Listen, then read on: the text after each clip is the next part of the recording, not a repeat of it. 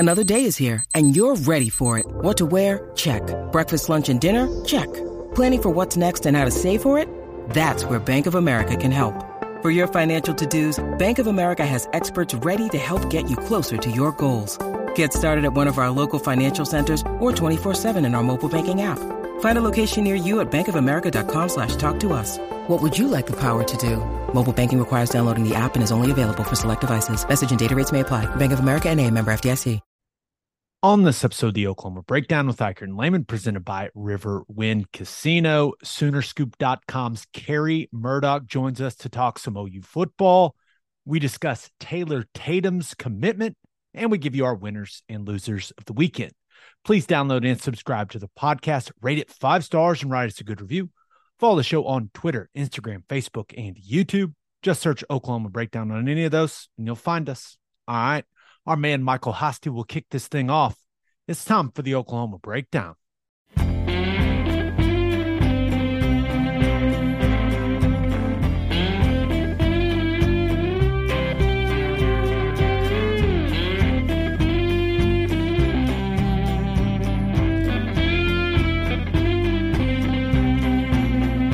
Well, it's Friday and we're getting tore up. Down to the river in the back of Fred's truck. Remember I asked you, you said it was all right. Go get juice down by the riverbed tonight. So it's late. It's a beautiful Monday, July 24th, and you're listening to the Oklahoma Breakdown with Ikard and Lehman, presented by Riverwind Casino. Riverwind is Oklahoma City's premier casino experience, and there are so many reasons why Riverwind is consistently voted OKC's #1 casino, but it all starts with their amazing variety of gaming thrills and excitement. Riverwind's beautiful award-winning environment plays host to more than 2,800 of the latest electronic games, with a huge selection of table games, including blackjack match, roulette, and Teddy's favorite, craps. No matter what your game, Riverwind has it in spades and hearts. And to learn more about their gaming promotions and entertainment options in the month of July, all you got to do is visit riverwind.com. Riverwind Casino, simply the best. Now, recording this on Sunday afternoon, and I timed my coffee for this perfectly. We are buzzing, baby. Maybe a little over caffeinated. Let's go, Lehman. Come on, man. That's good. That's good. You're ramping up the caffeine high. Perfect timing. That's good. Yes. Now, couple orders of business. If you would like to sponsor, if you'd like to advertise on the podcast during football season, you can email us at theoklahomabreakdown@gmail.com, and we'll get you all the information. And then some programming notes. We've got some vacations coming up. Ted is taking the one vacation he takes a year, seemingly. So we've got Carey Murdock, our buddy, on today. Talk about SEC Media Days, some OU football. Then we've got Andy Staples, right? One of the most well-respected national college football writers. He will be on Wednesday's episode. Neil Brown, the head football coach for West Virginia, is scheduled to join us this week. So that should be on Sunday's episode. And I believe also this week we are going to record an interview with the one and only Danny Stutzman before training camp gets started for the Sooners. So vacation's coming up, but we got a lot going on still, baby. Love it. Yep. Good stuff. Good cast of characters going to be making their way through the pod here over the next couple of weeks. It's going to be fun. Gearing up for the season, man. We're getting close. Yeah, getting close. And, man, some exciting news over the weekend for Oklahoma football. And that's where we'll start. The #1 running back in the class of 2024, Taylor Tatum, chooses Oklahoma over USC. Now, before we dive into the skill set, right, what we see on the highlights, Ted, this has to be one of the most satisfying recruiting wins for OU fans in quite some time, right? We don't have to pretend it's not, right? That one felt real good for OU fans. Yeah, it did. 5-star running back. It's been a while. All right, #1 running back in the class. And as this thing whittled down, there was good news from Oklahoma. Felt like for several weeks now. But hey, he's got his final two. It's Oklahoma and USC, right? And that's a head-to-head one that there was a lot on the line, and you didn't want to take the L whenever it came to that recruiting battle, because there's going to be some relentless trolling online, I'm sure. So, yeah, it was big, and the SEC is a big factor in that. The relationships at Oklahoma, DeMarco Murray's a huge factor in that. All in all, just a really, really good win. And, it feels like it's been a slow recruiting cycle this year. It's just been, I guess the wins and the commitments have been spaced out quite a bit, but things shaping up to look really, really good. Yeah. And, before we dive into the football side of things for Tatum, got to give Skip Johnson a lot of credit, right? His ability to work with Brent Venables and the football staff and kind of tag team this recruitment, right? That was a huge piece of it, right? Because SEC, playing baseball in the SEC is a big deal, right? So there's no doubt OU's move to the Southeastern Conference is a massive reason, maybe the main reason that Tatum chose the Sooners. But it's important to acknowledge just how awesome Skip Johnson is. We loved it. We love that guy. But, man, you're right. It's a big win for DeMarco Murray. And remember, DeMarco could have gone to USC, right? The offer was on the table, but he chose to stay at the alma mater. And, man, it's got to feel really good for him to get that head-to-head win over the Trojans for Tatum. And this guy, and rankings don't mean everything, right? But I was trying to think about it. DeMarco really, he hasn't been at OU that long as a coach. And when I was thinking about, this has got to be the most talented guy he will have coached. Yeah. Yeah. And that is not insignificant. Like that is a big win for DeMarco Murray, and obviously a big win for OU. Yeah. It's huge. And I think that the running back position group is kind of just a microcosm of the overall roster. There's starting to become more and more depth. You look at a bunch of position groups across the board, and I think Bill Bedenbaugh has said about Tyler Guyton that maybe he's the most talented player he's ever been able to coach. All right, now DeMarco Murray, this is going to be the most talented player that he's coached.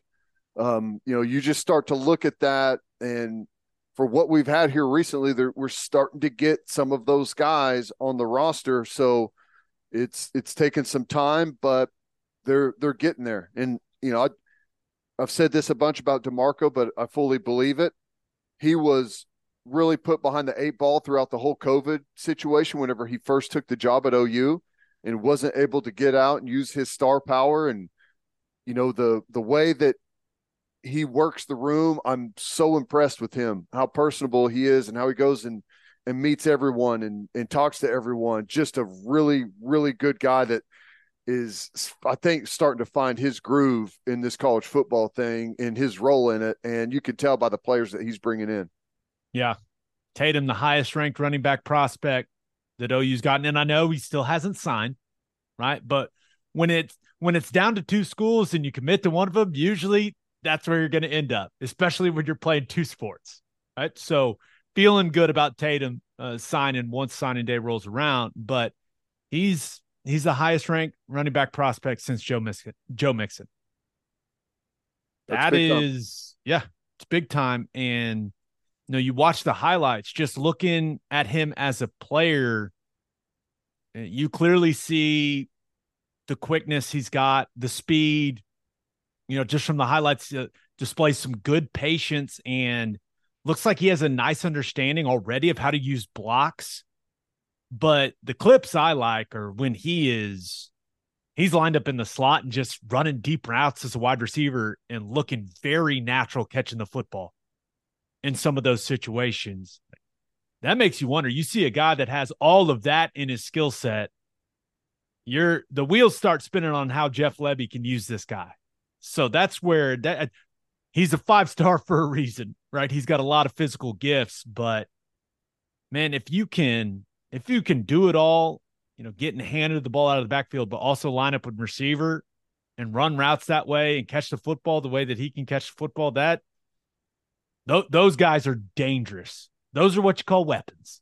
Yeah. And I'm not exactly sure that there's a science to how baseball and football translate across sports, but I got to imagine that being a top baseball player comes with having pretty good ball skills, really good eye-hand coordination, both hitting, playing out in the field. And I think that translates to tracking down the football if you're a running back that's out in the slot that's catching it. I think those skills translate a little bit. So that's where it's going. The days of it's just not completely dead that you have just the gigantic running back that's a between the tackles guy that you just feed over and over. It's more about versatility now at the running back position, being able to do a bunch of different things. And with his physique and his physical talents, it looks like that's exactly what he's geared to do. Yeah, and it's interesting you mentioned the physique. Like he looks the part, right? 5'10-ish, 5'10 and a half, 200-ish pounds, right? And I still think there's a lot of untapped physical potential there. That's one of the things I like about him. He's not a super muscled up, like you look like you've already tapped every ounce of potential out of the guy. Like or at least that's not how he looks to me from the video I've seen and the pictures I've seen. He still looks pretty lean. So you think about what he could end up being physically and what that could mean for what he is athletically. Guy doesn't look like he's filled out his frame. So clearly the talent is there, but it does make you wonder like what the potential can be after he adds more weight, strength on that frame with Jerry Schmidt. I mean, I would rather have a guy that as opposed to, it kind of already looks fully developed, right? That makes me wonder, okay, what can this guy be, even though he's already as talented as he is? When you need mealtime inspiration, it's worth shopping Kroger, where you'll find over 30,000 mouth-watering choices that excite your inner foodie. And no matter what tasty choice you make, you'll enjoy our everyday low prices, plus extra ways to save, like digital coupons worth over $600 each week. You can also save up to $1 off per gallon at the pump with fuel points. More savings and more inspiring flavors make shopping Kroger worth it every time. Kroger, fresh for everyone. Fuel restrictions apply. Mother's Day is around the corner. Find the perfect gift for the mom in your life with a stunning piece of jewelry from Blue Nile. From timeless pearls to dazzling gemstones, Blue Nile has something she'll adore. Need it fast? Most items can ship overnight. Plus, enjoy guaranteed free shipping and returns. Don't miss our special Mother's Day deals. Save big on the season's most beautiful trends. For a limited time, get up to 50% off by going to BlueNile.com. That's BlueNile.com. With threats to our nation waiting around every corner, adaptability is more important than ever. When conditions change without notice, quick strategic thinking is crucial. And with obstacles consistently impending, determination is essential in overcoming them. It's this willingness, decisiveness, and resilience that sets Marines apart. With our fighting spirit, we don't just fight battles, we win them. Marines are the constant our nation counts on to fight the unknown. And through adaptable problem solving, we do just that. Learn more at Marines.com. Yeah. And I like his size. There's a bunch of good running backs that are taller, but I think it's probably more consistent with the running back that's in his size range. The taller you get, the harder it is to get your pads low. It's just you can carry more weight. You can be a little bit bigger, but I think at this size, you can have more punch. You can run with lower pads. I think it makes it easier to change direction. Now there's some drawbacks, but it's not like he's not small. I think the size is about perfect. I mean, probably going to end up, now this guy end up being an absolute freak and jacked as hell, but kind of reminds me of like a Rodney Anderson type of build whenever he first showed up. So I don't know. I think think some good things could happen with what he's got talent-wise. Yeah, and we've talked a lot about Brent Venables and the staff recruiting to the move to the SEC. And this was it really was one of the first ones, not because you land the number one running back in the country, right? It was really one of the first times where I went, oh, damn, this guy's not going to play in the Big 12. Yeah. Class of 2024, he is going to, he's going to be an SEC football player.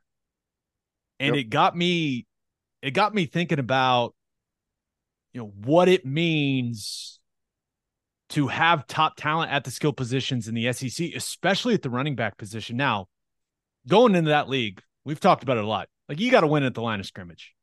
There's just there is nothing that is going to coordinate to success in that conference more than good of line of scrimmage play, right? But having top talent at the running back position, with how important it's going to be to run the football in that league, I mean, that's huge. And when I looked at it, I was like, dang, number one running back in the country. And oh yeah, he's never going to know what it's like when it comes to life in the Big 12. He's an SEC guy. It's still taking me some time to process all of this. Yeah, it is strange. And, that's one of the things that Venables said, whenever that schedule came out, he was talking about, you think we're not going to be plastering this up on the Jumbotron this weekend when they've got all those recruits in? Absolutely. And we've known that there's going to be a boost coming in recruiting whenever it comes to the SEC stuff. And you heard Tatum say exactly that. And it matters. And I think it's going to continue to help us. You're right, though. Line of scrimmage is, you could do some things with great skill position players. You can. But the consistency is not going to be what it is if you don't replicate this type of success on the line of scrimmage whenever it comes to recruiting. And kind of feels like they are. Kind of feels like they're about to bust this thing open on the defensive line. And this, if they end up getting not even all of the guys that they're, according to the experts, leading on right now, if they just get a majority of them, could be the greatest defensive line haul in recruiting that Oklahoma's had in as long as anyone can remember. Yeah, ever. If you're looking at recruiting other rankings, than the year the Selman brothers showed up. Yeah. Now, Williams Winery, David Stone, Nigel Smith, all still yet to make their decisions, but it feels like there's so much excitement around the program, and that's another thing about the Taylor Tatum commitment. Other recruits notice when the number one player at a position in the class is going a certain place. Right? It's something that every other big time recruit notices. Right? They go, okay. And it's not just the 2024 class, it's 2025, 2026. Right? And he's there in the state of Texas at Longview. Like that gets people talking. Like, oh, okay. OU's in the mix like that now. And that's huge. So they land the number one overall player in Winery. I think people are already noticing out there, like coaching staffs are noticing, but you land the number one overall player and get the ink to the paper, I think everyone's going to recognize, and that will be a really good sign moving forward for Oklahoma. No doubt. Last thing on Tatum, I just think when you think about how the physicality is going to ramp up in the SEC. And I'm not saying the Big 12 isn't a physical conference. It is. But the size, the caliber of athletes in the SEC, right? All I got to do is look at the NFL draft numbers. It's just a league that has bigger humans than the Big 12. Right? It's just the truth. So having elite talent at the running back position, right? Not only holding up to the pounding that you're going to take from defenses in that league, but man, sometimes you're going to lose the battle at the line of scrimmage, and you need a back there that can do something special when there's nothing there. But that happens in football. That happens, guys that go and play in the NFL, you understand that. You understand that more when you get to that level, right? Where you're not just knocking the hell out of everyone and creating 2 or 3 yards of push at the line of scrimmage. That's not going to happen every time. in the SEC. So you need some really talented backs to go make some things happen when there's not a lot there. And I feel like they think Tatum is that dude. So I know there's a lot to unpack with what we just went through, but man, bottom line is it's exciting. It's exciting news. And last thing I'll say about it is we heard Venables talking about competitive depth. I think the running back room is really getting there. And that's not even counting him, like just with what they've got right now. And that's another thing in the SEC. It is in the Big 12, it will matter, but the depth, whenever you lose a good player at a position, when you've got a roster to where it doesn't kill you. And I mean, you're always going to notice whenever a superstar is out, but whenever the next guy that steps in is a former 5-star recruit, young guy, like we're getting to a point at some positions to where the backups are highly recruited players that, have a chance to go in and maybe bloom themselves as stars. And that's what you got to have. Yeah. And then you hope that everything that this staff preaches when you're talking about the development piece, caring for these guys off the field, all the programmatic stuff they put in place, you hope that helps you retain a lot of these guys that they have now brought in that are as talented as they are. So it all works together. It all works together. But I know this, landing the number one running back in the country is a good thing. It's a good thing. Huge thing. All right, let's get to call your shot. We asked you guys the most important thing that happened this weekend for OU football. There are a lot of Taylor Tatum responses, but I love this one, and it comes from Bailey Hadda, Hada, Hadda. I'm going with Hadda. And she said, the Coach V 212 Ladies Clinic. What an amazing culture Coach Venables is creating. Ted, I know this is an event you absolutely love. The 212 Foundation there for Coach Venables. Ladies Clinic was there in Norman this week. It looked like a blast. Yeah. My wife was there. She loved it. She said it was a good time. And Soul Mission, man, they're selling the moms on the Soul Mission, and that's a good thing. I think everyone like showing a little bit behind the scenes what these players go through and the development and coaching and teaching that they're getting behind the scenes, and the nutrition and the meetings and the study, just being able to see behind the scenes, I think is great to expose some more people to that. And you get the moms on your side, you've got something good rolling. You're smart. Women are powerful, man. You want them on your side. That's right. There's no doubt about. Now that continues to be something that Venables is huge on, right? Guy's got a lot of energy, man. Trying to build an SEC football team, now trying to get ready for this season, clearly. But, being able to, it seems like he really pours a lot of energy into the foundation stuff.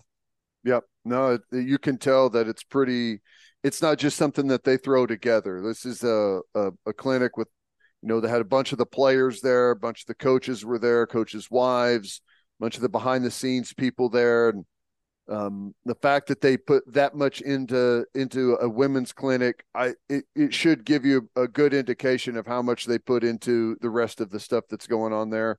Everything's intentional. And again, they're just continue to try to build the right relationships, both in the facility and outside as well. It's good stuff. Yeah. This other response comes from Sooner Girl 05, who says, General Booty making number one in the CFB all-name team, which is one of my favorite things. This is the one from 24/7 Sports. We've got General Booty as the quarterback. We've got, this is an awesome one, Florida International tied in, Rowdy Beers. Wow. Yeah, that is good. Ooh, the UCF's kicker, Colton Boomer. Boomer for a kicker. I like that. That's a fantastic kicker name. Chief Borders linebacker for Nebraska. Memorable factor, linebacker for Duke. Is that real? It wouldn't be on the list if it wasn't real, right? Got to be a memorable factor if you want to accomplish anything. That's funny. Louisville defensive back, Storm Duck. Storm's a good one. That's good. Wait, Storm Duck.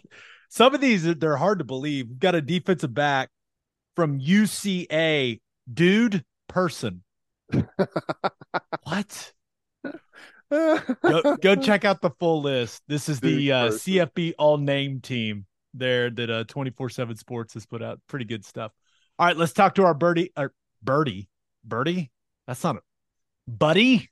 There we Buddy. go. I think I combined Carey and Buddy to Birdie. I think that's what just happened there. That's all right. All right. Yeah. All right. Let's talk to our buddy, Carey Murdock. But first, Love's Travel Stops is now offering a nationwide 10-cent per gallon discount on gas and auto diesel. Just download the Love's Connect app and scan your barcode at the prompt on screen and watch that price drop 10 cents per gallon. Across the country, the Love's Connect app unlocks exclusive deals and can help any traveler plan their route or meal on the highway. So before you hit the road, be sure to download the Love's Connect app to save 10 cents per gallon and experience the country's best highway hospitality at Love's Travel Stops. Love's also has you covered if you forget your phone charger or headphones with their expanded mobile to-go zone. And of course, don't forget to grab yourself some of that delicious Java Amore. Opolis Clothing is the exclusive home for all of our Oklahoma Breakdown merchandise. It is the best place to get your OU and OKC Thunder gear as well. If you want to live your life in buttery soft comfort, go to opolisclothing.com.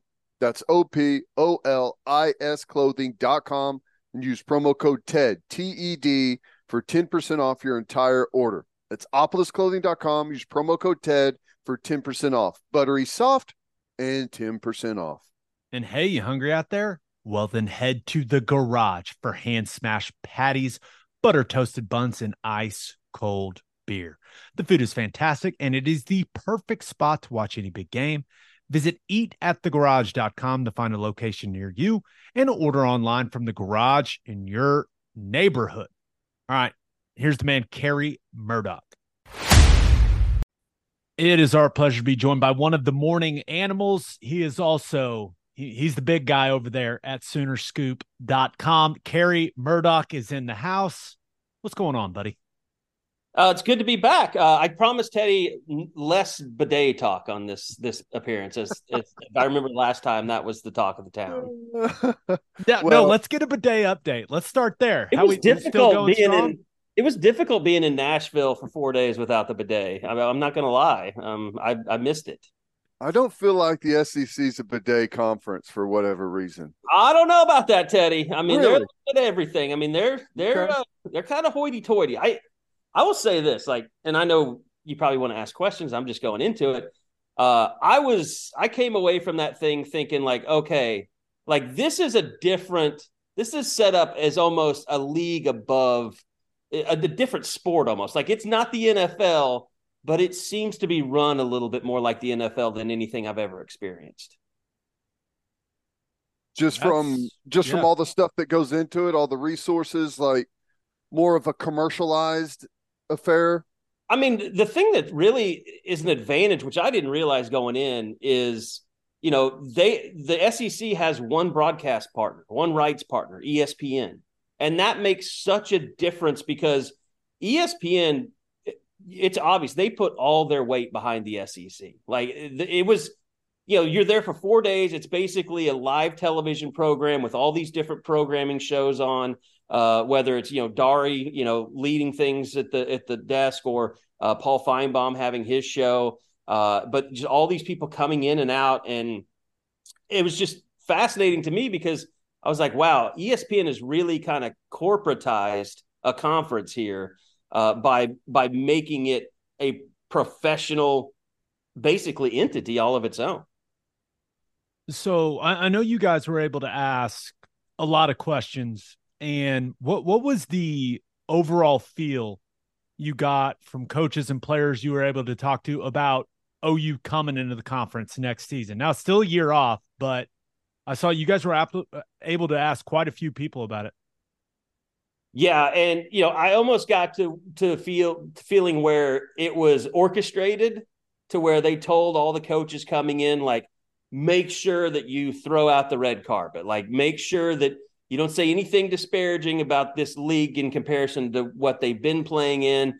Make sure you say that these two teams make us better, because that was the overall sentiment from everyone that you talked to. There was no, well, I don't know how it's going to work out. Texas hadn't exactly been doing well in the Big 12, and I don't know if they're going to be able to compete here. It was, these are two premier programs. They come into our league and they make us better. And there was even a moment with Shane Beamer, like, man, Shane Beamer loves Oklahoma. Like he said, he was talking about coming to play in Norman, and he basically said, there's nothing like it. And then he caught himself and he was like, oh shit, I'm the coach of South Carolina. Like, I can't be saying stuff like that. And he's like, I'm misspoken. It was funny. And some people clickbaited it, but it was what it was. But you could tell Shane Beamer still has a lot of affection for his time at Oklahoma.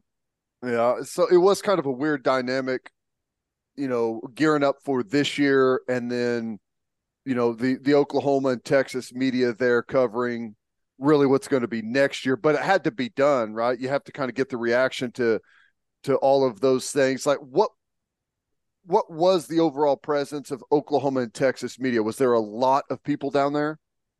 We had 3 people there. I think we were the only website. And then the Oklahoman was there they had a stringer in Tyler, who used to work here, now lives in Nashville. Tyler Palmatier.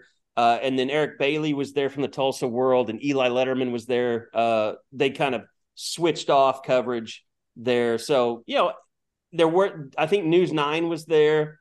I think they were the only and the OU Daily crew with Nate Fakin were out there as well. So, I mean, it was more than I think Texas sent, Texas media beat people sent. So, I mean, it was a pretty constant. I mean, we were talking to Greg Sankey, we were interviewing him and Andy Staples and Dari Noka and Ryan McGee, and so, I mean, there was a big national presence there, and I think it was, for us, it was just kind of we had nothing better to do. It's a little bit of a dress rehearsal. We'll figure out what this is all about, how it differs from Big 12, and you always learn a few new things for planning purposes for next year. But I felt like Oklahoma was pretty well represented. Now, they weren't there. Did you get the sense that, like, people feel differently about OU coming into the conference than they do about Texas?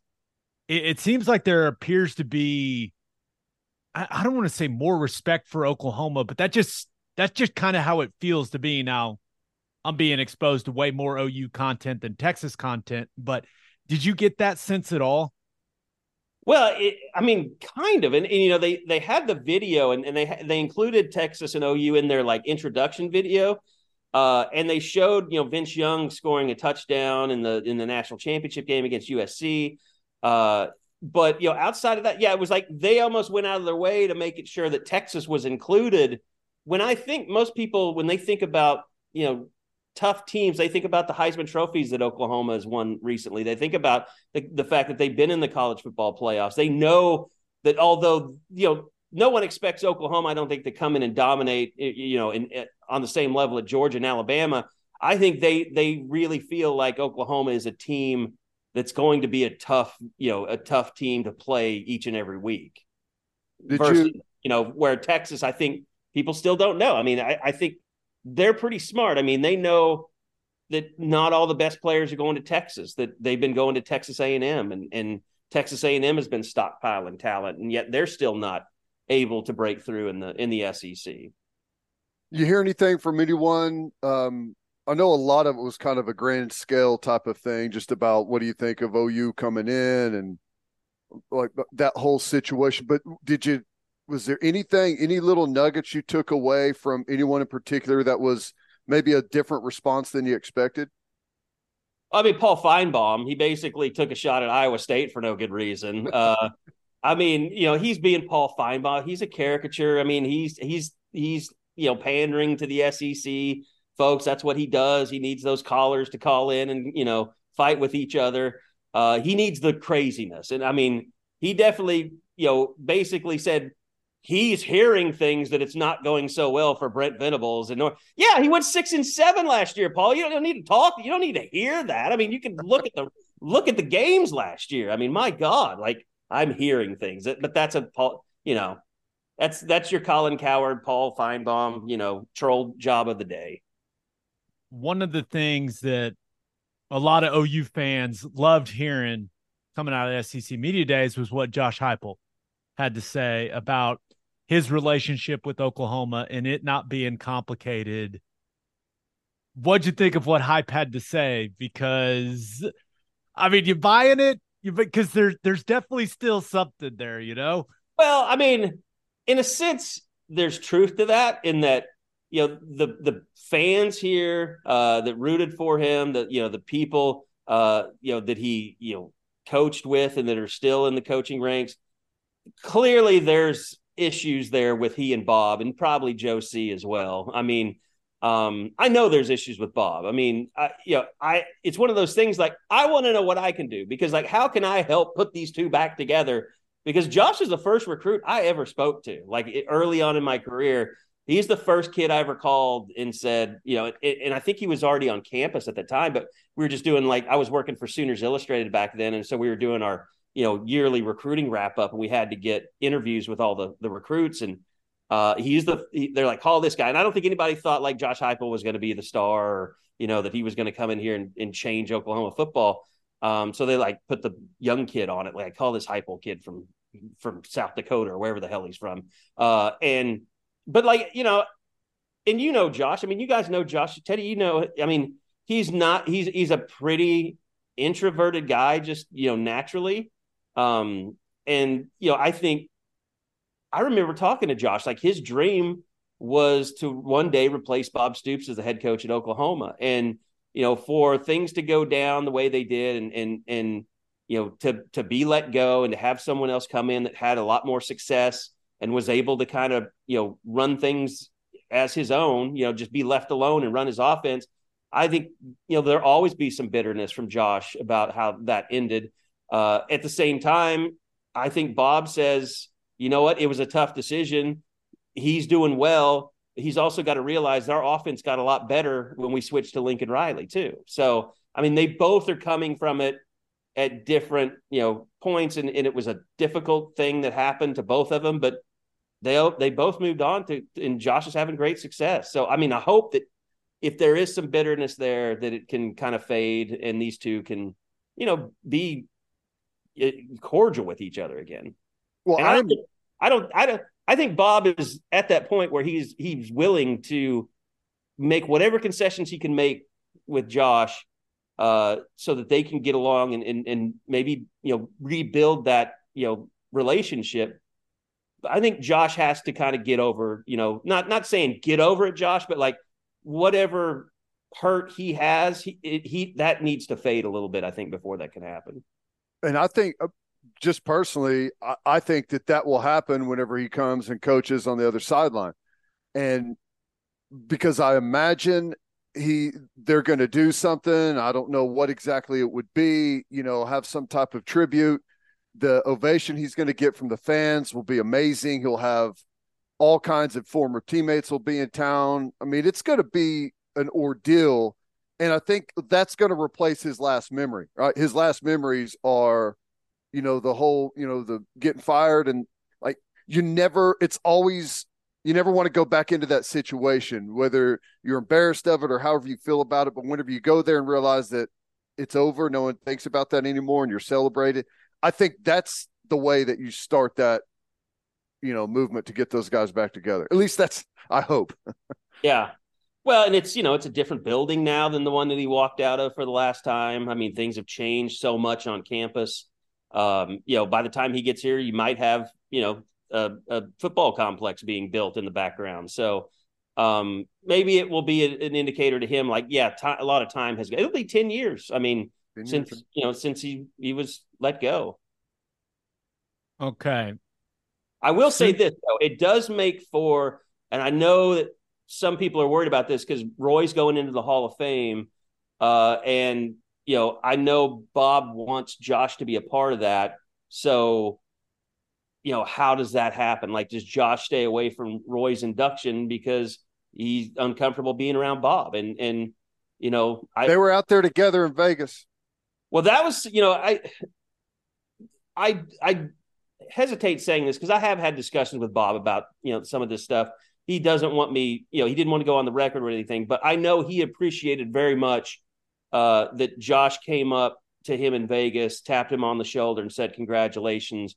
And then he walked off. I mean, he didn't stick around from what, Bob told me, but that was a really big thing, I think, for Bob to kind of be like, let's try and fix this if we can. Yeah. I think we can all agree it's time, right? Yeah. It's time. Yeah. And just, it'd be best for everyone involved, right? I mean, it's just weird because it like, just personally, it hurts. Like, just being around both of those for my entire career, watching Josh's coaching tenure, like, it hurts to know that that's a strained relationship still. Yeah, no doubt. All right. Now, the lifeblood of Sooner Scoop is recruiting. I mean, that's how it's been for a long time. I have to imagine the board has been good lately, by the way. Yeah. Yeah. I have to imagine the board's lit up after the Taylor Tatum commitment. Just, how exciting and how big is that, right? A 5-star running back. I mean, it's been a while, man. I mean, it shows you that DeMarco's doing a great job. And, it's so funny too, because he was in limbo, when Lincoln left. Like, was he going to go to USC with Lincoln? Did he have a job here if he stayed? He wanted to be here. I think he and Cale, they were the ones that stepped up and really spearheaded the recruiting when nobody was here, before they hired Brent. So it is a moment I think you should take a moment to really recognize DeMarco Murray and the job that he's done.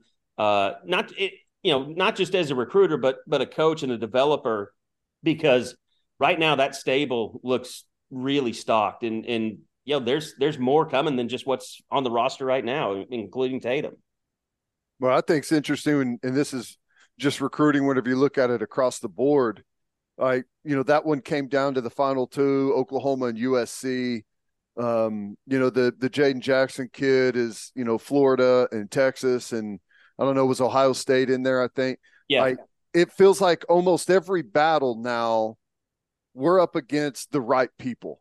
Mm-hmm. And it wasn't very long ago that we were not winning very many recruiting competitions against those schools at, we would at maybe some skill spots like wide receiver and quarterback, but really nowhere else were we winning those recruiting battles.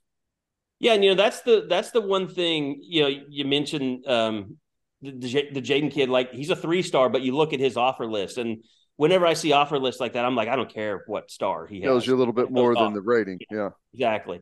But that's the thing about the SEC and that term is Oklahoma SEC ready. It's in the trenches where to me on the field, when it comes to the X's and O's, where you're SEC ready based on how good you are on both sides of the line, how deep you are, how talented you are on the defensive line. And so, it's Todd Bates' time. It's his time. And, there's the big names that are still out there, David Stone and the Nigel kid and they already lost out on the other kid. But I mean, those are two really big names, Nigel Smith and David Stone, that make this recruiting class go from really good to great. And that also gets you SEC ready if you can sign two guys like that. What are you guys hearing? And I know that, Josh McCuistion is the one that is really on top of the recruiting stuff and is talking to a lot of the prospects, but what are you guys hearing from these recruits about Venables and the staff as recruiters? Like, are you guys hearing a bunch of positive feedback about the way that they're going about it?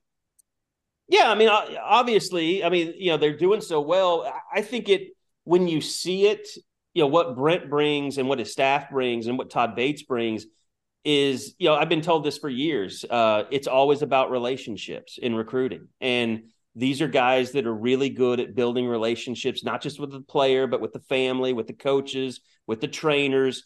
There's no, stone they'll leave unturned in order to build a better relationship with a recruit. And, I know Brent knew that coming in, but you bring in Todd Bass and Miguel Chavis, this guy that's learning that. On the defensive side of the ball, the reason they can go 6-7 and be attracting all these players is because they believe. I mean, they believe in these guys, and they have the personalities to build those relationships so that they, build that trust that, we're going to turn this thing around and you're going to be a part of it. And, it's just like with Tatum. I mean, then you add in the SEC, and he mentioned that when he announced his commitment that playing in the SEC, playing both baseball and football is, something that was a real, kind of decision turner for him. How do you compare like the overall recruiting with the last regime? And like, how do you think why with the trajectory it's on? And I mean, that probably you have to get into think of what this season may hold record wise, but like, how does it compare to where it was before? And where do you think this thing can end up if like the football goes according to plan? Yeah. Okay. Comparing it to kind of the last regime, I mean, obviously, they did a lot of good things and signed, if Lincoln had stayed here, he would have continued to recruit really well. I see the Perrion Winfrey thing that happened and the Jordan Addison speeding thing that happened over the weekend or this last week. And it makes me think like, okay, well, they were really good at getting these players in, but you look at like the 3 5-star receivers that are no longer here and Trajan Bridges and Theo Weiss and Jaden Hazelwood. Like, that was the thing about that former staff is they could get some of those guys, but they didn't either develop them or they lost, they lost them to the portal or transfer or whatever. They never could really keep those guys happy. Or you kind of, and that forced him to kind of take chances. I mean, we all heard, stuff that was going on with Perrion when he was playing here. I don't know if Perrion ever would have survived under Brent Venables. Like, he might have gotten kicked off the team for some of the stuff that went on. Then he gets to the NFL, and it's like no one was surprised when they found out he was released because of off the field behavior. So I think there's an attention to detail with this staff that wasn't there with the last staff. I think it's that you see more evaluation. Now we'll find out if that works, for Brent, but like the preferred walk-on stuff it comes at much greater frequency with this staff than the last staff. Is there 40 walk-ons now? Something like that. Yeah. I mean, they said there's over 120 players, right? Yeah. It's insane. I mean, the numbers trying to figure them out is insane. And, it's like, kids they're figuring out like, I'm going to enter the portal. And then they have to be told like, well, there's no portal right now. You can't just do whatever you want anymore. So I don't know how all this works out. Like it's crazy, but I mean, they are turning over every freaking rock that they can to just try and find a guy. I mean, that they think could be something. And, it's like they can kind of let those guys go if they don't turn out to be. It's kind of a no risk, situation when you offer that many preferred walk-ons, except I'm pretty sure you have to have a roster of 105 when the season starts. They'll figure it out. They'll figure it out when it's still a rule. I mean, I don't know. There's not a lot of rules anymore, but I think that's still one. Yeah. Well, I've lost track of the rules, so I'm not concerned about it. Now, when you look at what last season was, what they brought in the offseason, what are your expectations for OU this season? Like, as we sit right now with the way that the roster looks, knowing that it was 6-7 a year ago, like, how are you feeling about OU football right now? Is it wrong? Because everybody's caught up in number of wins. And I think if the things go right that you want to see, 9 or 10 wins should be no problem. My main thing that I'm looking for is, I want to see if this defense can show some flashes of dominance. I want to see if those linebackers get it figured out. And I'm even including Danny Stutzman in there. And I know, our people are always like, Teddy said this about the linebacker. So I'm talking to the expert here. Whether, what Jaron Kanik does, where he is, what McCullough does, I just want to see that front seven look like something that we haven't seen since, the 2010s.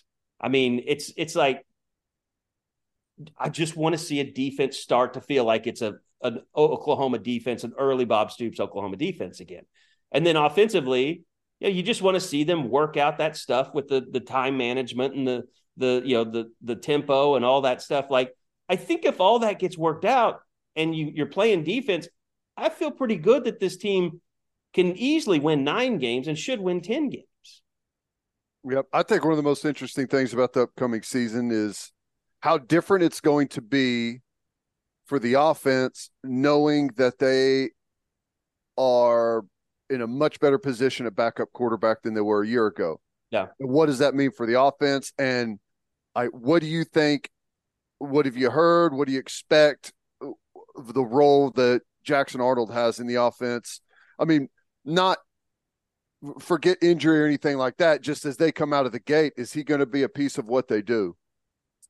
That to me, I was thinking about that driving back from Nashville. Like, Dylan Gabriel's last year, is it almost like one of those things, like they're recruiting promises until you get on campus and then everything changes? Like, do you find a way to get Jackson Arnold some series here and there during the season, even every game? Like, I'm not talking like a belldozer, type deal on the goal line, but like, just give him a series. Almost like they did last year with the twos. Yeah. But Dylan stayed out there, right?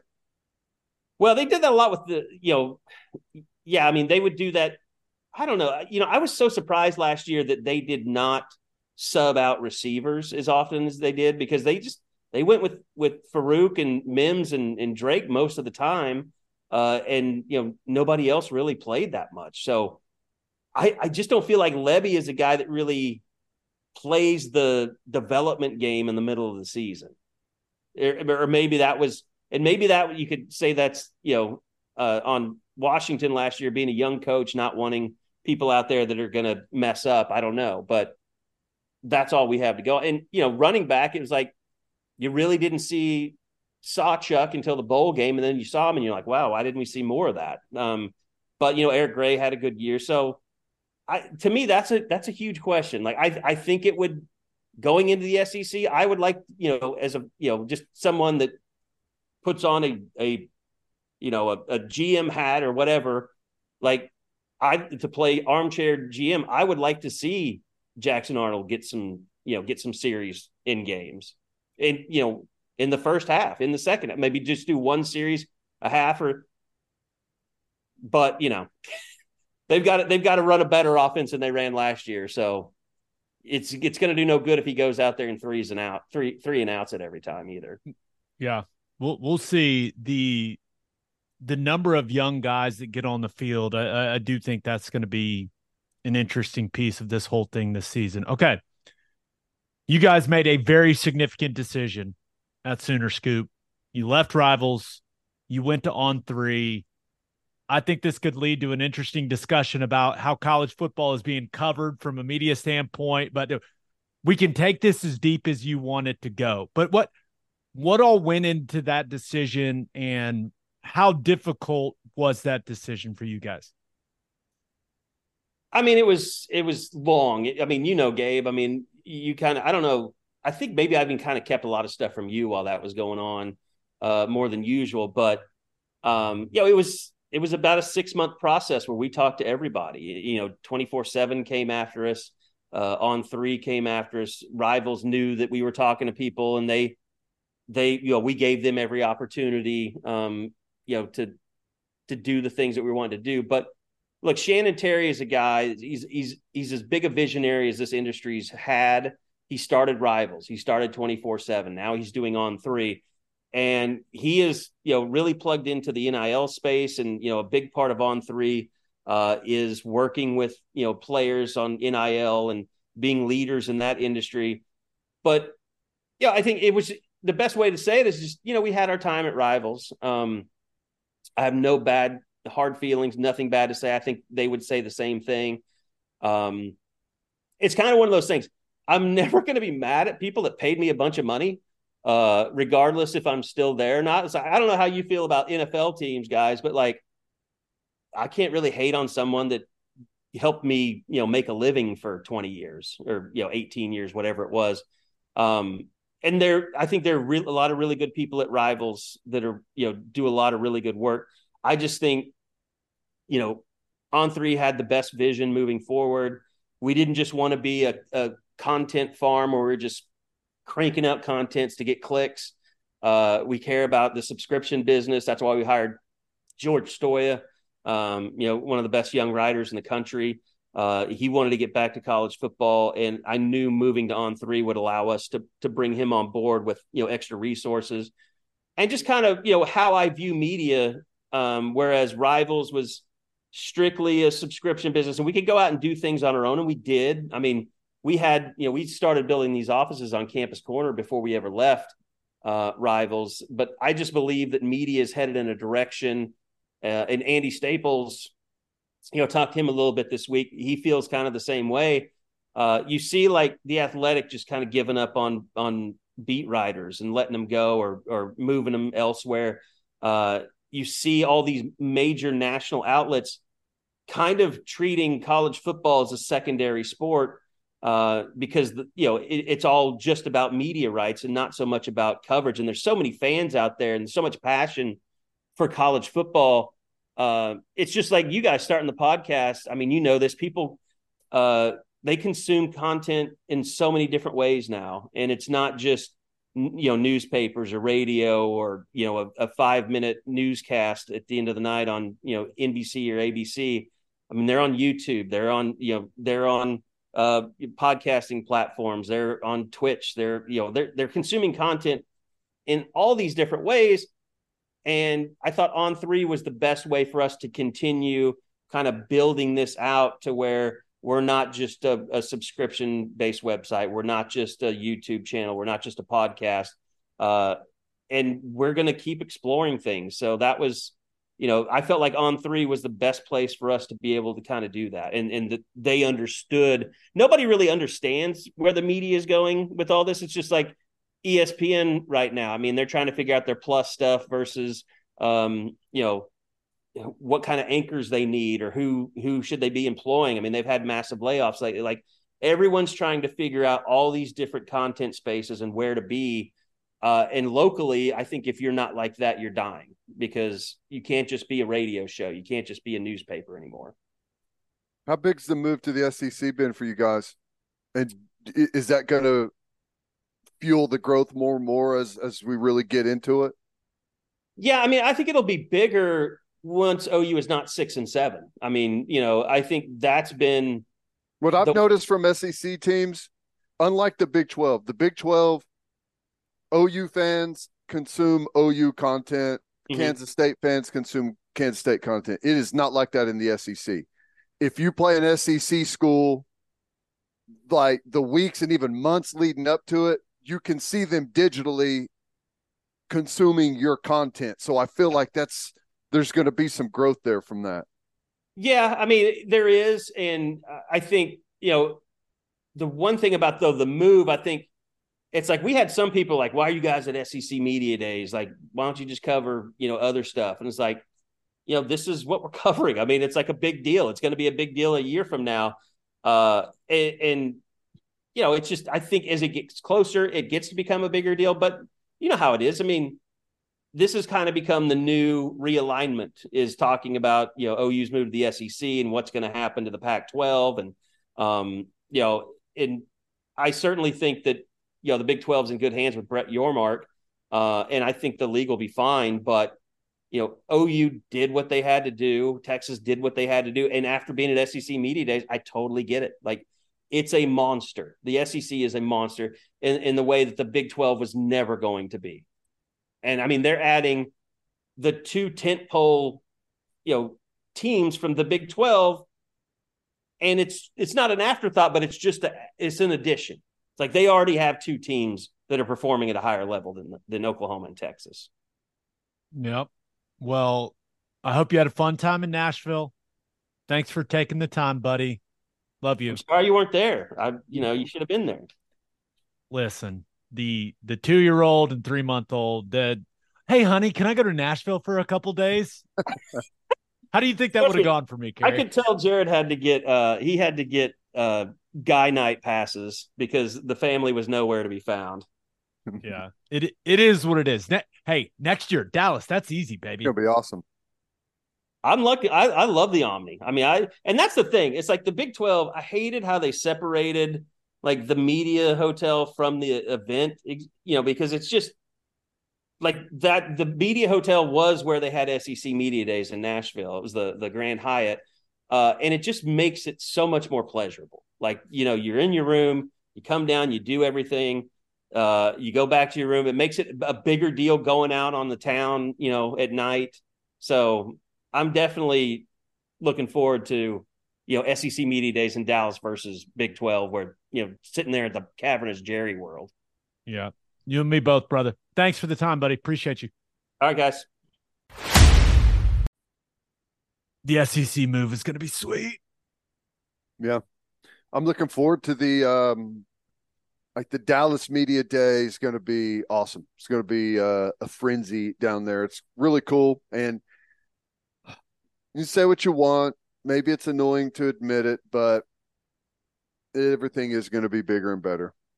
It absolutely is. All you got to do is look at what Carey and them are doing at Sooner Scoop. Yeah. Like that thing is rapidly expanding. And it's impressive. So appreciate him joining us. All right, let's finish up with our winners and losers of the weekend. But first, Bishop McGuinness Catholic High School represents a tradition of educational excellence in Oklahoma City. Grounded in a faith-based education, students prepare to meet their potential with an individualized academic path that strives for success.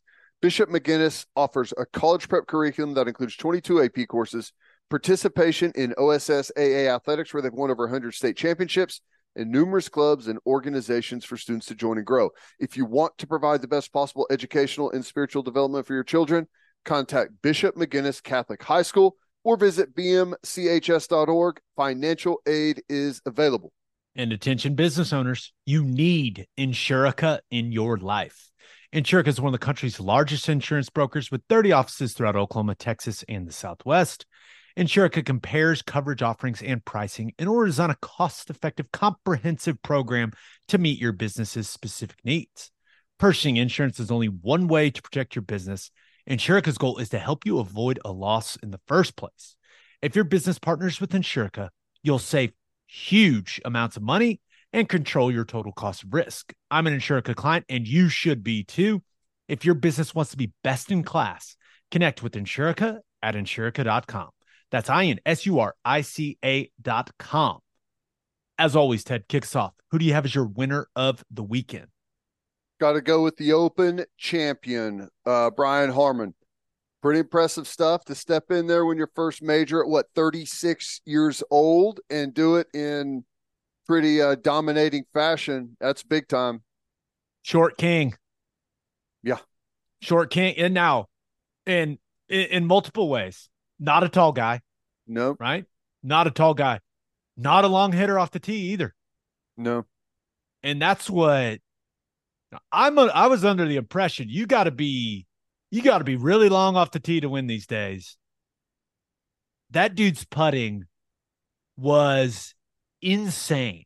If you make everything you look at, it doesn't really matter. It doesn't matter how long you hit it off the tee. That was the putting display was, it was unbelievable, dude. Everything inside 10 feet. What did he miss? 1 or 2 putts the entire week inside 10 feet? It was nuts. Yeah, it's incredible. And he did it in poor weather with a partisan crowd not behind him, which was pretty funny. But I just to be able to go out there, stare it down, your first major. What's that? The first or the oldest to win a first major since Sergio did it a couple years ago. 36 years old. Like your best is supposed to be pretty far behind you at 36. So to be able to go out there with that field, which was really good. It was awesome to see Jason Day, coming in there and putting up a nice number as well. It's been a while for him, but yeah, that's awesome for that dude. That's to kind of come out of nowhere. What I say, 125-1 to go in there and win. Yeah. Couple things. Did you see he did a press conference after and he said on Saturday, one of the reasons, one of the ways he kind of he bogeyed and he kind of like snapped back into things because some guy was like, "Hey Harman, you don't have the stones to go win." And he was like, when that guy said that, it just kind of brought me back, which I thought was pretty interesting. And he gave the guy credit. He was like, "Yeah, I needed that. It was great." I can imagine whenever you're out there playing there, 'cause since you're not necessarily up against anyone, I can see that maybe you just at one point you're just kind of moving along, obviously doing your best, but just moving along until like something like that can get you back in a competitive fire, where you actually feel like you're out there competing. Yeah, that's pretty cool. I like that story. What did you think of the waggle counter? I didn't see that. How did you miss it? I don't know. Really, NBC, and from what I understand, oh yeah, you have DirecTV, so you missed it. Yeah. Boy, there are some people in Oklahoma that are not happy with KFOR. My good, and DirecTV. Woo, boy. Yeah, I don't know what's behind all that, but I had to do it streaming on Peacock, which it just, the experience sucks on streaming. It still sucks. And some are better than others. Peacock is garbage, at least in my experience, but maybe that's a me problem. But yeah, so I didn't get to see a lot. Like, I wasn't just sitting there running in the background all weekend on all the TVs. So I had to like pick my moments to sit down and watch. The waggle counter for Harman was one of the funnier things I've ever seen on the golf broadcast. And I actually think that because it was, the dude just, he looks and waggles like 10 times before he hits the ball. I think I saw one where the counter got up to 13. Wow. And it was obviously something a lot of people were talking about on social media. So I think the people at NBC said, "Hey, you know what? Get in on this. Let's lean in." Right? We all know this is a bit annoying. It's a bit ridiculous, but let's count it. Let's do it up. And I thought it worked. It was, I don't know. It was kind of funny because they'd show the waggle counter and then he didn't hit an awesome shot. And everyone was like, well, what are you going to do? The guy's going to waggle as many times as he need to if he keeps hitting the ball dead straight. There's a direct correlation between waggles and results. I like that. Something we can maybe implement. And Azinger was trying to make it sound like Harman was a crazy person. He was like, he can't get control of his mind. It's just like, listen, man, just can we cheer for the guy? It's okay if he goes and wins.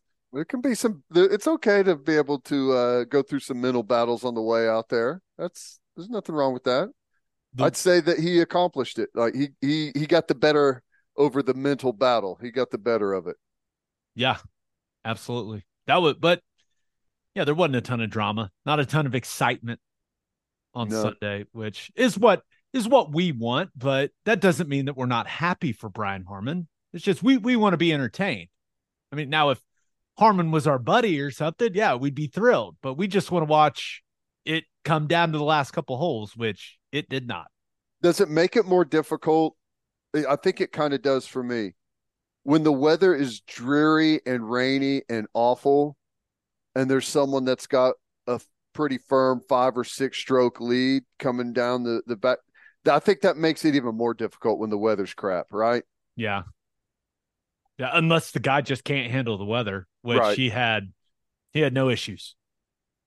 Man, some of those shots those guys were hitting out of that crap, the tall grass that was just soaked with water, where you'd see like a big cloud of mist on contact and still hit these great shots, is just incredible, man. Yeah. But my favorite parts about the rain golf, turning the hat backwards when they putt. That's so you don't get the drips. Yeah. That's by far the best visual. And then Jason Day, he just said, "I'm ditching the hat." He went no hat, which is so weird to see a professional golfer go hatless. And he was in contention, right? So they were showing him a lot. I was just like, I can't get used to this. They all have the forehead tan line, from wearing the hat nonstop. Pretty funny. Just insane. All right. Who do you have as your loser of the weekend? I had to go with. Now I know the sale is final and all of the details are out there, but I had to go with Washington football fans because you've been the Redskins, you've been the Washington football team, you've been the Commanders, and now I guess the new group is considering another name change. I mean, what are you going to do with all of your gear? You swapping gear like every 2 or 3 years now? You're making purchases. You're saving up and buying new jerseys. But yeah, I saw that. And I think Washington fans will gladly buy the new gear because Dan Snyder is gone. They are no longer controlled by arguably the worst owner in sports. So looks like a good group too. Yeah. I think good things are going to happen there. At least feels like it. They paid a huge sum for it, but we'll see. I don't know that there's ever been a fan base who hates their owner as much as Washington fans. It's been ongoing for some time. It really is remarkable that they've hated him for as long as they have. I know. But they really have had no reasons to love him. You know? Nope. It's been a disaster, and we'll see. I don't know. They've got a couple of good young assets and some good stuff to build behind, and maybe the new,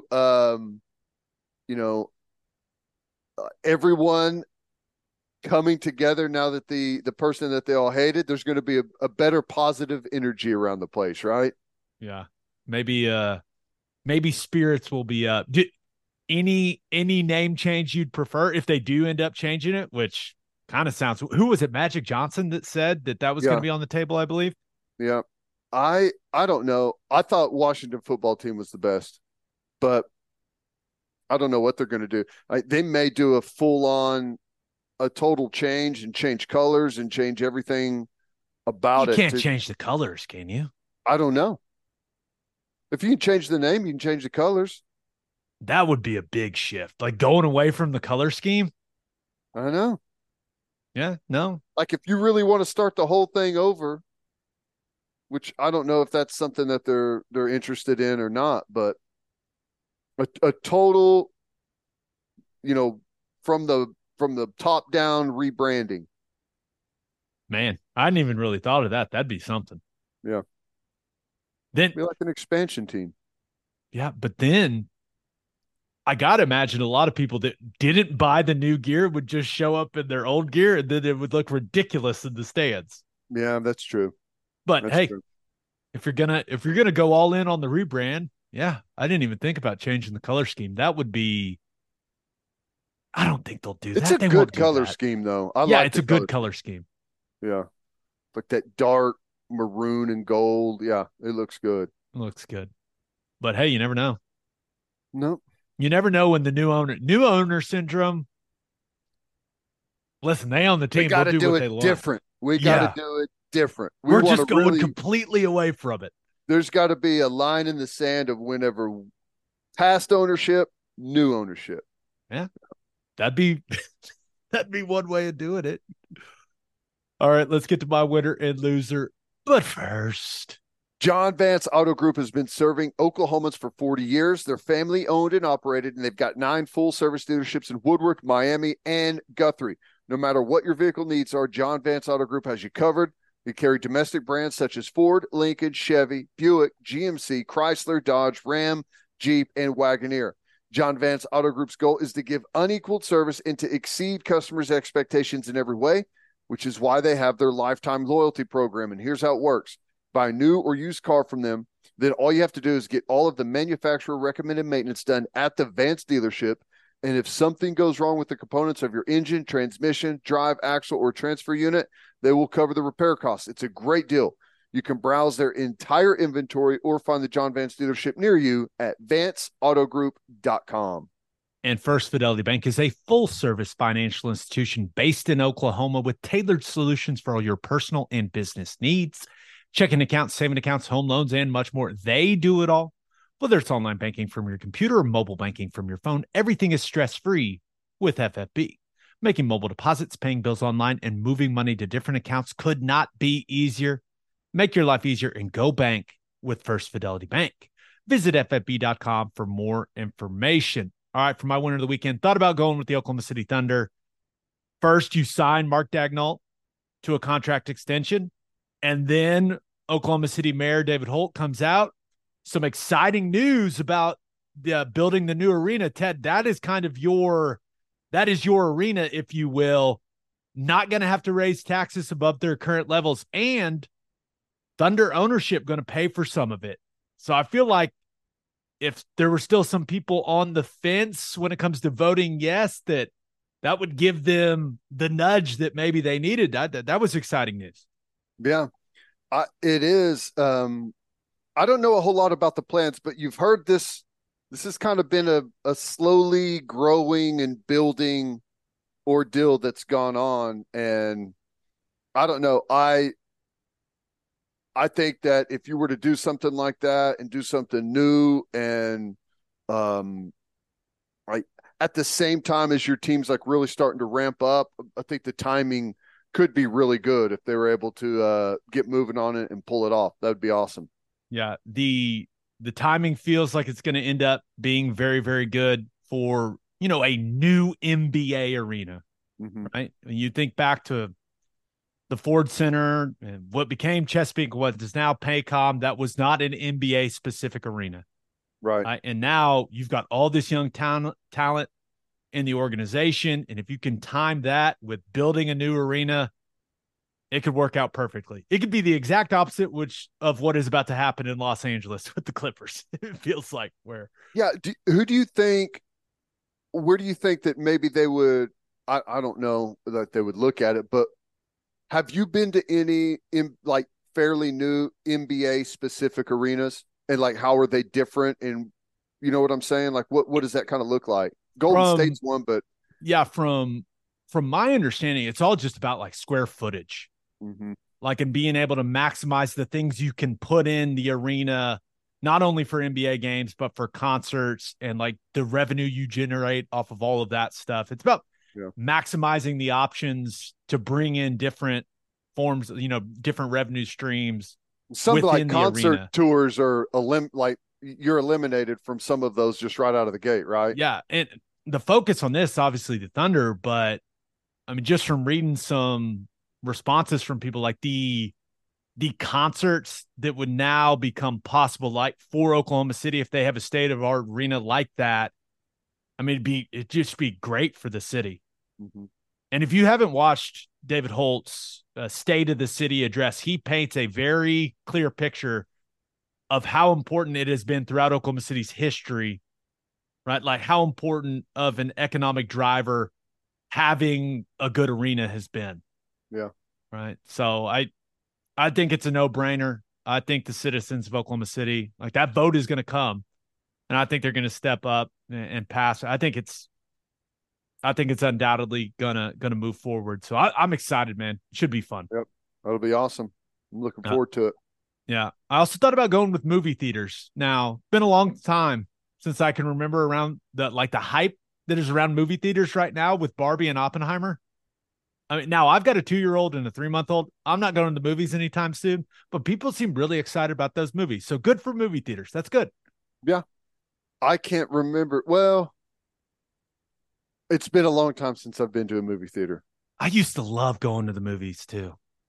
My wife and I used to go at least once a week, at least. And gosh, we haven't been in a long time. Got to get back. Maybe. Yeah, let's get back. Let's get back. But my winner of the weekend, I'm going with soccer in America. So first of all, you had the U.S. women's national team. They took care of business. Now they didn't destroy Vietnam quite as badly as we thought they would. But hey, a 3-0 win in the World Cup opener is a 3-0 win, right? So fired up for that. And also big time matchup on Wednesday against Netherlands. Remember, that's who they beat in the World Cup final back in 2019. So Netherlands going to want some revenge, and the U.S. women's national team is going to want to send a statement. So I'm looking forward to that one. And then, dude, how how cool was that Messi goal? I mean, It's just crazy. insane. That was so cool. Just beautiful. Bend it around the wall, upper corner. What plus time? You could not draw up a debut any better than that, right? Oh my gosh, the MLS, Inter Miami, what Apple, they were all going, "Oh my gosh, this couldn't have gone any better for us." That crowd was going insane, even though the clip I saw, Kim Kardashian wasn't even watching it, which of course she wasn't. Serena Williams was paying attention, so that's all that matters. But I I do not watch a lot of MLS, right? But I was watching that one. And just an insane moment for that league, right? I don't even know if you can measure how important that is for him moving forward. That was incredible the way that thing unfolded. Well, I, it hasn't been that long, but I'm guessing that's already the most watched MLS clip of all time, right? Oh, Has to be, or there's will no be doubt about shortly. it.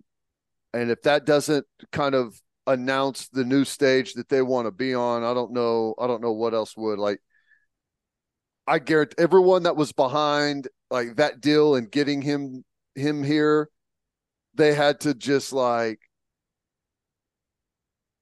Can you imagine how thrilled they are to like? They had to just turn and look at each other. It's like, this is it. This is why we did it. And for that to happen like right out of the gate is just amazing. Storybook. Yeah. And I'm looking at it on the MLS's Twitter right now. 53.3 million views Ooh, yeah. on that tweet of Messi's goal. Wait till Messi retweets it. Yeah. Yeah. Wait till he puts it on his Instagram where Yeah, like half yeah, the world follows him or whatever. yeah. Oh, no, but American soccer, just a great weekend. Yep, very Great good. weekend. All right, for my loser of the weekend, I thought about going with Florida A&M football players. Did you see this whole thing? I did.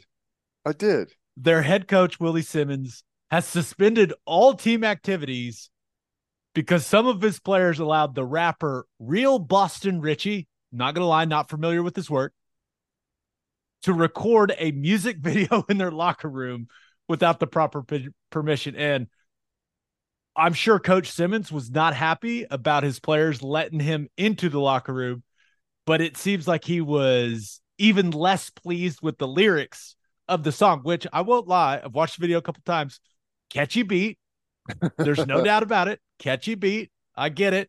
But yeah, the lyrics they're not safe for work. And I could see Coach Simmons not wanting this guy to be wearing all Florida A&M football gear inside the locker room while he's saying some of this stuff. It was, I mean, I've never heard of anything like this. What an interesting and kind of hilarious story. Interesting, hilarious, and I'll give it up to give it up to the Real Boston Richie. I don't know if anyone ever would have seen his music video anywhere. I don't know how big he is, but now everyone's going to see it, right? Everyone I watched knows it twice. who the Real Boston Richie is at this point. So on his end, what does he care about Florida A&M football operations? Doesn't care at all. He's got himself a viral video. Yeah, well, he performed at their spring game. So clearly there's a relationship there. Okay. Yeah. Yeah, so there's a relationship there. But yeah, I don't think this suspension of team activities is going to last that long, or I assume it's not going to, but just kind of a funny story, you know? Hey, they let a guy film a rap video in the facility, didn't tell their coach, and the coach is kind of pissed, you know? Here's the thing. It's like he performed at the spring game. I thought we had a good relationship with the guy. You know, I thought we were okay with him. That's why we let him in. No big deal. I have to imagine Willie Simmons went, guys, don't you think you should have just asked? Yeah. They were probably thinking, hey, extra week off or so before training camp gets going.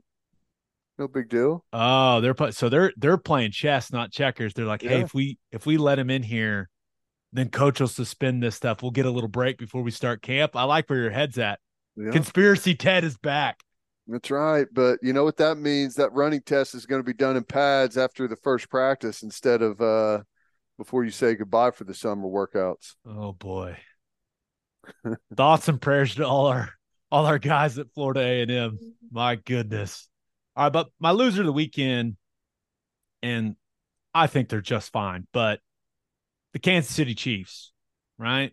They still got Mahomes, right? So they're all good. But which, by the way, you watching that quarterback thing? It's fantastic. Really good. Yeah. It's my wife and I love it. And now Mariota's rookie year was my last year in Tennessee. Right. So we know him and his wife. So it's fun. Like there's that piece of it that's fun for us. But also you got the best quarterback in the league in it. And then how likable is Kirk Cousins? Oh my God. I know. It is. I don't know how you can watch that and not root for that guy. I know he's like, I can't even really explain it, but yes, that you're exactly right. You kind of have to root for him after that. Just like an honest, good all around dude. And when he's going through it with the ribs and every time he's getting up, he's just like, oh. But on the Mahomes side of things, one of the parts I really like is like it shows the competitor that dude is. Yeah. And like that competitive drive, that edge. It's one of the things it's one of the reasons he's so great. And I love they did a really good job of showing that piece of him without making him look, like an a-hole or anything like that. I thought that they did a good job with that balance. But yeah, that dude likes winning and he'll talk a little bit. I like it. But their best defensive player did not show up to training camp, right? Chris Jones, he wants a new deal. So he isn't there right now. Reports say they are, quote, far apart. And now he's not a guy that needs to be at training camp, right? This is a veteran guy that's played a ton of football, but dude is a game record. Had 15 and a half sacks last year. That was the most for any defensive tackle. He was first team All-Pro. The guy completely changes how you have to game plan as an offensive line. I know that from experience. Like he is, when you get into the building and you start putting that game plan together, you go, hey, where's 95? Yep. So this is, them being far apart. It is what it is, but this is not a guy that you want to play that much of hardball with, right? Like this is a guy you just got to pay, right? I would think so. I mean, that's the way I would approach it, unless there's something else on their roster that they feel really, really, really good about. Then typically, whenever you've got a defensive lineman like him, you keep him around, right? I'd be shocked if they don't figure out a way to get closer on a deal at least. And he's one of those guys, he's not at training camp. I'm not worried about it. Right. He big defensive tackle. He's going to figure out his duties pretty quickly as to what he needs to do. But, you do want him sharp coming into the season. But I got to imagine this is one that they end up finding a way to make a deal. But, I really don't know their situation salary cap wise. That's one of the problems whenever you have a quarterback like Mahomes. The price tag is so big that it can really change your maneuverability on other guys on the roster. So, it makes it difficult, but I imagine they're going to find a way. They have to, right? Just you can't let a stud defensive lineman go. Yeah, and some people are wondering, hey, are they going to trade him and get like a haul like they got for Tyreek Hill? And they're kind of comparing that situation. To me, it's not the same at all, right? You've got Mahomes on offense. He's a skill position maker. Yes. He can make that wide receiver core good, right? Because he's that special. And they've got a great offensive line, right? Mahomes can't solve the problems in the interior of the defensive line if Chris Jones isn't there. Like, not even a guy as good as Patrick Mahomes can fix that. Right. He's not going to all of a sudden run out there on the field and start rushing the passer. So I looked it up. I think Jones is the 8th or 9th highest paid defensive tackle. And now Aaron Donald is number 1 at $31 million per year. He's not going to get that. But you look at Quinnen Williams' new deal, he's at $24 million per year. My guess is Jones wants something in between those two deals, right? 25 to 27 a year. And I think he's making 20 right now. So we'll see where it ends up landing. I can't imagine they don't get a deal done before week 1. But yeah, this is, you cannot not have him out there on the field. He's just too good, man. He's too good. Yeah. Do you know what the salary cap is? The total number? Got no clue. I mean, you're talking about $224.8 million. 224. And I think you're probably right. I mean, they're going to be bumping up around $80 million, a third of that with just 2 players. You know, that's what makes it so difficult whenever you've got the quarterback making over 50 and you got to start making way more difficult decisions on down the roster. And this is going to be one of them.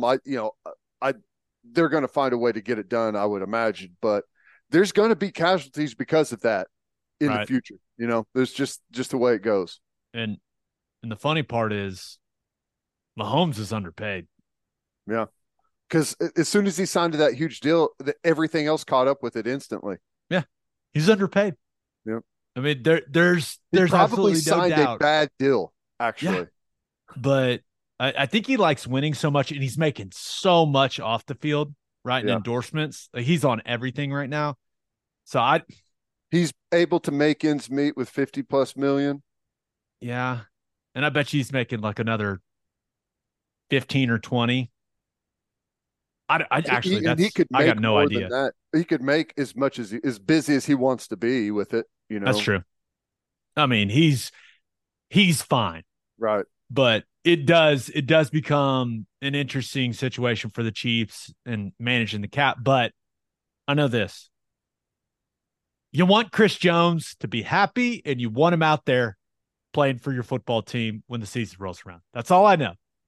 Yep. Andy Reid can say, hey, the quote was kind of savage, by the way. I saw it in the ESPN article about it. He said, if you're not here, we just keep moving. That's how we roll. I said, God dang. But he's not a normal player, man. I mean, he's just not. So yeah.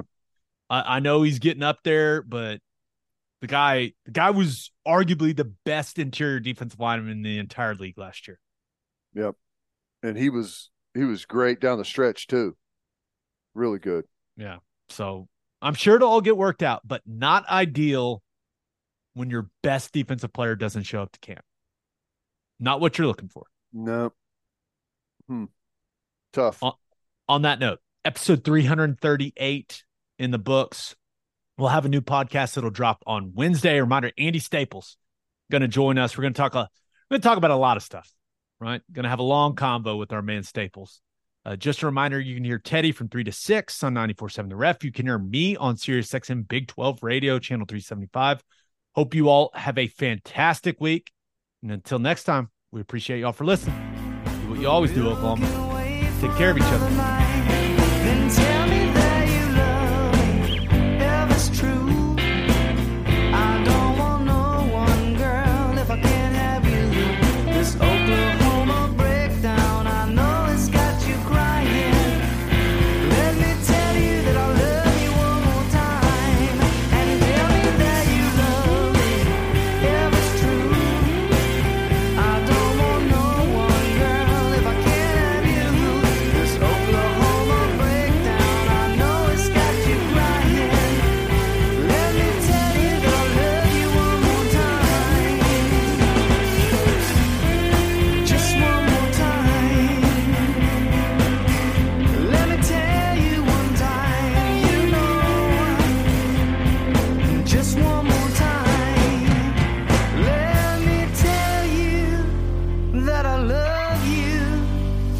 for just one more time.